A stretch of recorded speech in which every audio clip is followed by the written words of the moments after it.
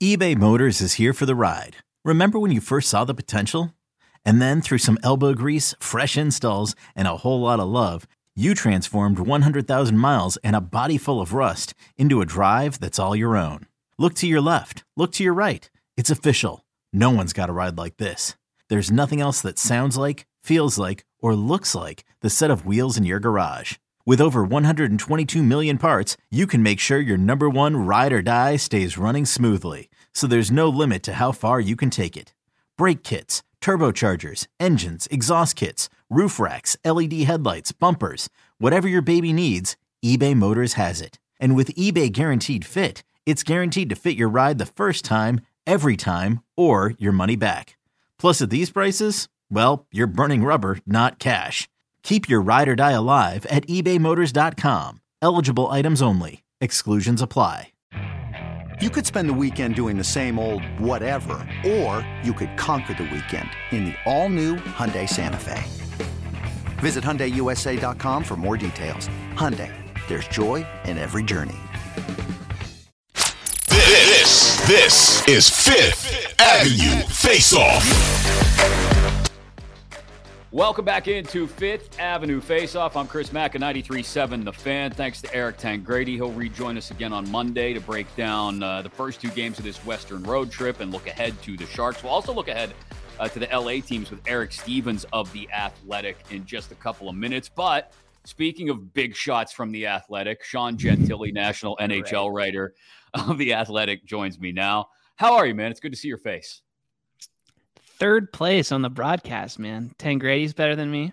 Eric Stevens significantly better than me. So you're scraping the bottom of the barrel. You're on the medal stand. I mean, give yourself that much. That's all. I'm just trying to place. That's it. Hey, wear that big bad bronze proudly. That's all you, my man. That's all you. Hey, I wanted to start with some big picture issues. A lot of stuff that people are talking about coming out of the weekend, obviously, where everybody was down in Fort Lauderdale. And let's start with, and then we'll get into the Pens and whether Ron Hextall's a lunatic or not. So let's start with the All-Star Weekend nonsense. Like, I appreciate any league that tries to make their All-Star event somewhat different or, I guess, more palatable. It's the second time I've done air quotes with my fingers in today's episode.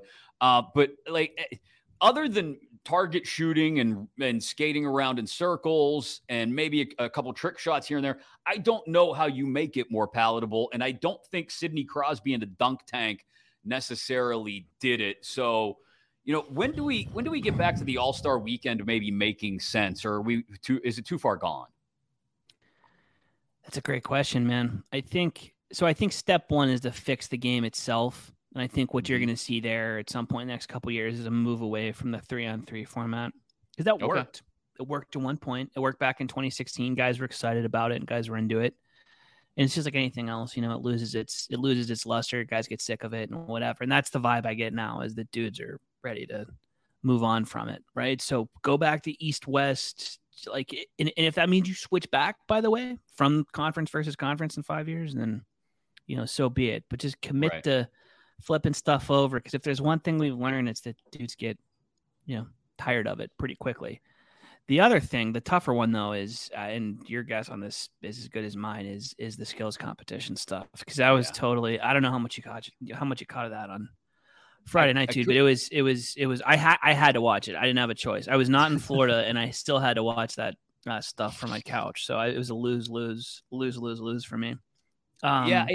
It sucked. It sucked, and I don't know what else you can do about that, honestly.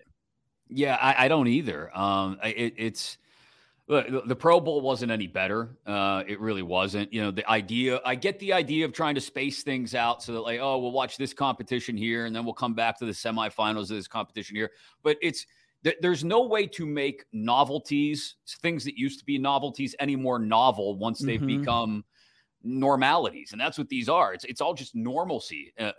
There's no novelty left in any of this. The only thing, and Eric Tangradi actually suggested this the other day, so I'll ask you, Sean, if it makes sense to you, because I think it could be done. I just don't know if it's an every year kind of deal, is split it up by country or by region, or give it some kind of international World Cup of hockey style flavor where the Canadian guy, the East, maybe the Quebecois are on one team and the Western Canadians. I only said it like that because I'm proud of the fact that I can say Quebecois like that. The Western Canadians are on another team. One of my neighbors, by the way, not to interrupt, one of my neighbors has a Quebecois flag hanging in front of their house. And I always walk past it. And I do the same thing. I'm like, Fleur de lis. That's a Quebecois flag. The fleur de lis. I love it. Yes. Yeah. So put the Frenchies there. I'll be less cultured. Put the Frenchies on one team and put the Toronto guys on another team. And then, Eastern United States on one and maybe upper Midwest guys on another and have a Sun Belt team with Austin Matthews or something. That's the only way I can see. And again, to your point you made earlier, it probably wears off in 4 or 5 years, but at the very least, we've got to switch it again. Flavor. Switch it again. Exactly. Whatever. To commit to doing whatever it takes to keep this fresh and keep it interesting. Because the only people that matter, and I've said this a million times, but it's true. Who is the target demographic for All-Star games? It's 8-year-olds or 10-year-olds or whatever. These are kids need to watch this and get hooked into it. Because I can remember the 1994 All-Star weekend at the stadium at Three Rivers was that was the greatest moment of my life up until that point. Ken Griffey Jr. hitting dingers into the upper deck during the home run derby. Oh my God! Yeah. Right. So those are the people who should be catered to when it comes to this. And the end result is I defy you to find an 8-year-old or a 9-year-old who watched, whatever that mess was on Friday night and came away thinking wow, that was real. That was really cool. So keep that in mind. In the first step towards getting to a point where you are appealing to kids and casual viewers is whatever else is you have to get the guys engaged, get the competitors in a spot where they give a shit about what's happening. I don't know if I can swear on this. I just realized that. You can, and you just did, so that's okay. Well, there you go. But make them care because we saw the hazards on Friday night of what happens if these guys are halfway in. It doesn't work, right? So figure out a way to get more buy-in from them. And then everything else will fall in place. The other big thing about Friday night, and I know whatever, we don't want to spend the whole time talking about all-star stuff that happened 5 days ago, but the other thing is ESPN blocked out 3 hours worth of time on TV for that. And they did not have 3 hours worth of stuff to do. So add events, cut back on this lag time where there's, where they're cutting to commercial and then coming back and we're doing panel discussions with Messi. It's crazy. Just a total waste of time. So add some more stuff, regardless of what it is, and figure out how to showcase the actual skill of these guys that are involved. Don't turn it into some joke breakaway contest, nonsense, and get them engaged. And I think everything else will fall in place after that. Yeah, because you make a great point. The 8 or 9-year-old who's just signed up, just got back from his peewee hockey game that afternoon or whatever. What was your son doing? You have a boy around that age. What the hell was he doing on Friday? He doesn't. No way he cared. He wasn't even interested. But what's crazy is the next day, when Justin Jefferson was jumping off of trampolines to try and catch touchdown passes, that he was engaged with. So look, you can get it. That's proof positive. I think that you can get inventive, you can get weird, you can get a little crazy, but it's got to take buy-in from the players, to your point. If you're going to do goofy stuff like that and have Justin Jefferson on a trampoline or have Stephon Diggs playing hide and seek or whatever's going on with that stuff, you got to make sure that it's actually interesting stuff. And it's not just hockey players dressed up in silly costumes doing the same shootout moves that we've seen a zillion times. It's crazy. I felt insane watching that on Friday night. I was like, who is this for? Is it for the media? Is it for diehard fans? Is it for casual fans or kids or whatever? It appeals to nobody at this point. They need to figure it out. I felt like the cringe emoji, the one that just goes with all the teeth. That's what I felt like the entire time I watched it. Constant. Speaking of cringe, the current playoff format. Look, I didn't like it when they introduced it. The idea of the 3-3 and the 2 wild cards, because I thought there was nothing more perfect than the 1 through 8. Big time high level guys are starting to parrot the same thing now. Sidney Crosby, Nathan McKinnon over the weekend in Florida are saying, why shouldn't it just be 1 through 8? I don't think the regular season schedule, balanced or unbalanced, should have any bearing on how we do the playoffs. Ideally, maybe in a perfect world, you can do that. But if I really want every team to come through my arena in a given year at least once, I got to be willing to trade something off. And that's the fact that I might only play a team that beats me out by 4 points in the standings 3 times in the regular season. Mm-hmm. And I have to be okay with that. I have to understand that even though it's hockey and it's the NHL and it's built on the gate draw as much as any other North American professional sport, I got to understand TV matters just as much. And the best matchups later in the playoffs are what's better for the league when it's on the biggest stage. Oh, absolutely. I mean, and what you said, like, I wish Gary Bettman were paying attention to it, right? Because that was his whole spiel at the State of the League address, which he did on Friday, I think. Doesn't matter. Last week sometime. It's at some point in South Florida, Gary Bettman talked about TV ratings and rivalries and whatever else. But he wants it always, right? Where you want to have the current format. He's also saying we're listening to ticket buyers who want to be able to, if you're in Pittsburgh, you want to see, Connor McDavid come through town, and you want to see, Jonathan Huberdeau come through or whatever. But they also want to keep like a significant amount of rivalry games and all this stuff. Like it's similar. It's of a type, I think, with the problem that's afflicted the All-Star game, because you're trying to appeal to all these different demographics, and the end result is you're just kind of splitting the baby and appealing to nobody. But I think it's clear at this point, based on the last couple years. And of course, this is because it all stems from the fact that it involves the Toronto Maple Leafs. Anything that happens in Toronto, anything that involves the Maple Leafs, it turns into a much bigger deal than it otherwise would. But in this case, I think it's something that's germane and something that's relevant, because the Maple Leafs, again, are going to get stuck playing the Tampa Bay Lightning in the first round of the playoffs. It's going to happen. That's just the nature of the format. That's the nature of the Atlantic Division.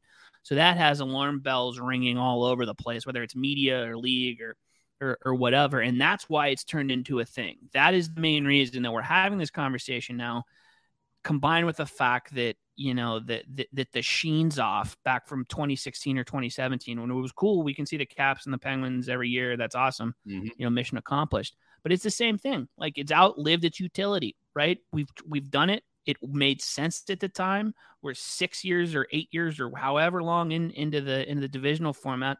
Switch back and go back. And it also, if you want to do a full 360 and switch back to it again in another 5 years, do that too. Like, who cares? Find what works and run toward it. And the NHL has always been bad at that. Speaking of outliving their utility, Ron Hextall was brought in to provide a sense of calm to the Penguins front office, I feel, to not spout off to the media every 15 minutes, to not trade the Carl Hagelins of the world just to get people to pay attention. Yeah. Spite trading Carl Hagelin. Yeah. Who are we talking about there? I have no idea. But he was brought in to calm things down, and he's calmed it too much. He's Jim Rutherford on Valium. And I guess, I guess my question is this. Do you think, because I know what my answer is, do you think he's really committed to not even putting a first-round pick on the table if that means moving the salary out of a Jeff Carter or Kasperi Kapanen to get something done at the deadline? Or is this Ron Hextall being crazy like a fox and actually negotiating through the media? Because I don't think he's that guy. This episode is brought to you by Progressive Insurance. Whether you love true crime or comedy, celebrity interviews or news, you call the shots on what's in your podcast queue. And guess what? Now you can call them on your auto insurance too, with the Name Your Price tool from Progressive. It works just the way it sounds. You tell Progressive how much you want to pay for car insurance, and they'll show you coverage options that fit your budget. Get your quote today at Progressive.com to join the over 28 million drivers who trust Progressive. Progressive Casualty Insurance Company and Affiliates. Price and coverage match limited by state law. No, he's not. Like, he would. That dude has no interest in negotiating through the media. He has no interest in talking to us at all. If he had his way, he would just, sit in his office and watch prospect tape and go scout, USHL games or whatever. That's what this dude wants to do. So I don't think this is, 4D chess from Ron Hextall where he's saying this because as a negotiation tactic. I think he sincerely doesn't want to do it, and I think also whether this played into the reveal for him or not, the market is lining up to support him that way, right? Honestly, because there are so few. His own roster has shaped up to support him not moving on a first round pick. Because if you think about it, that's what they would need to attach to somebody to create cap space, because they have 18 grand in cap space or whatever. So do you really want to move out a first round pick with Marcus Pettersson or whoever, like insert salary dump here? No offense to Marcus Pettersson, because he's been probably their best defenseman this season, right? But you would need to attach that first round pick just to clear space to add a player of relevance at the deadline.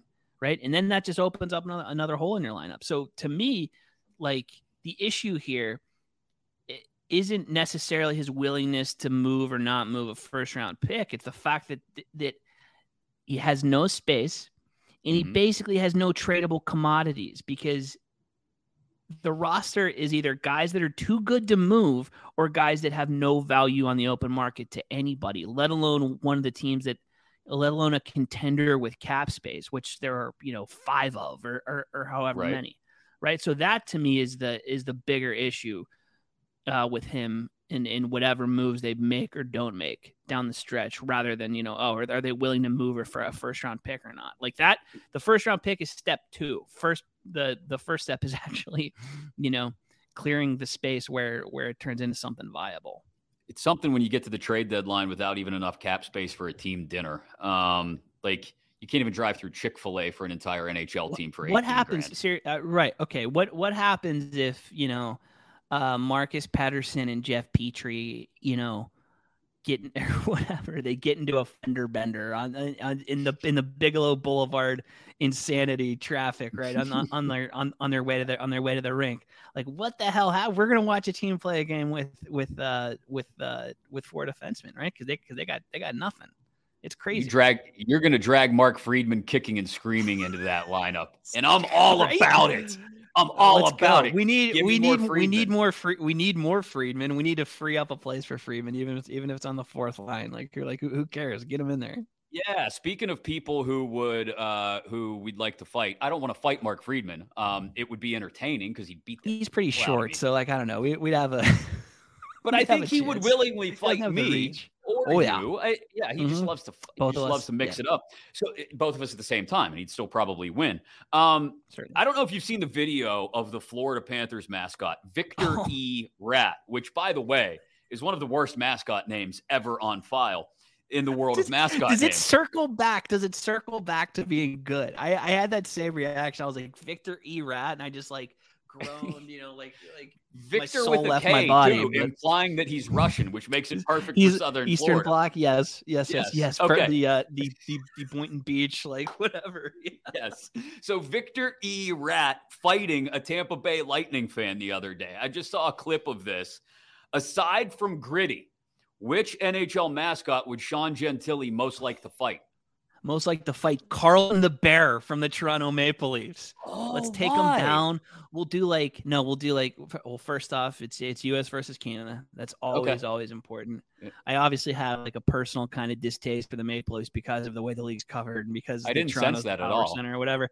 Yeah, right. There's a little bit of a spoiled grapes there, sour grapes. Coming from Pittsburghers, that's rich, by the way. Can you imagine that? Yeah, like weird axes to grind against Canadian cities. Can you imagine? Yeah. In Carlton also, it's like a fight club situation. I think with whenever Edward Norton beats up Jared Leto, he just says he wanted to destroy something beautiful because Jared Leto's like too cute. He just wants to like beat his face in. That's what the deal is with me and Carlton the Bear. The Bear's too damn cute. He deserves a couple pops there just for good measure. I thought you were going to make the comparison instead to Meatloaf and Bob. Like that's more of a mascot comparison, I thought, from Fight Club. He's the mascot of Fight Club. Bob is for sure. That's a hell of a point. R.I.P. to Bob and R.I.P. to Meatloaf. R.I.P. Loaf. I actually had somebody tell me that they were at a celebrity golf tournament this is a while ago, actually. And Meatloaf was in the celebrity golf tournament, and their grandfather, the grandfather of, I won't mention which athlete, but he happened to be from Pittsburgh. And since we're talking about South Florida, he may have played quarterback there. His dad actually kept calling him Meatball instead of Meatloaf. Mr. Quarterback from South Florida did? Okay, that sounds about right. Yeah, so I just think that's fantastic. All right, Sean, we're gonna have to do this again soon. Thanks for giving me a couple minutes, and enjoy staying up late for the next few nights to see if this team can actually put together a consistent 60 minutes of hockey. All they got to do is play one good period a night. Clearly, one. That's all they need. All right, Sean Gentille, national NHL writer for The Athletic. Thanks again, man. Catch up with Eric Stevens. He covers hockey out in Southern California. We'll talk about Ducks and Kings next here on Fifth Avenue Face-Off.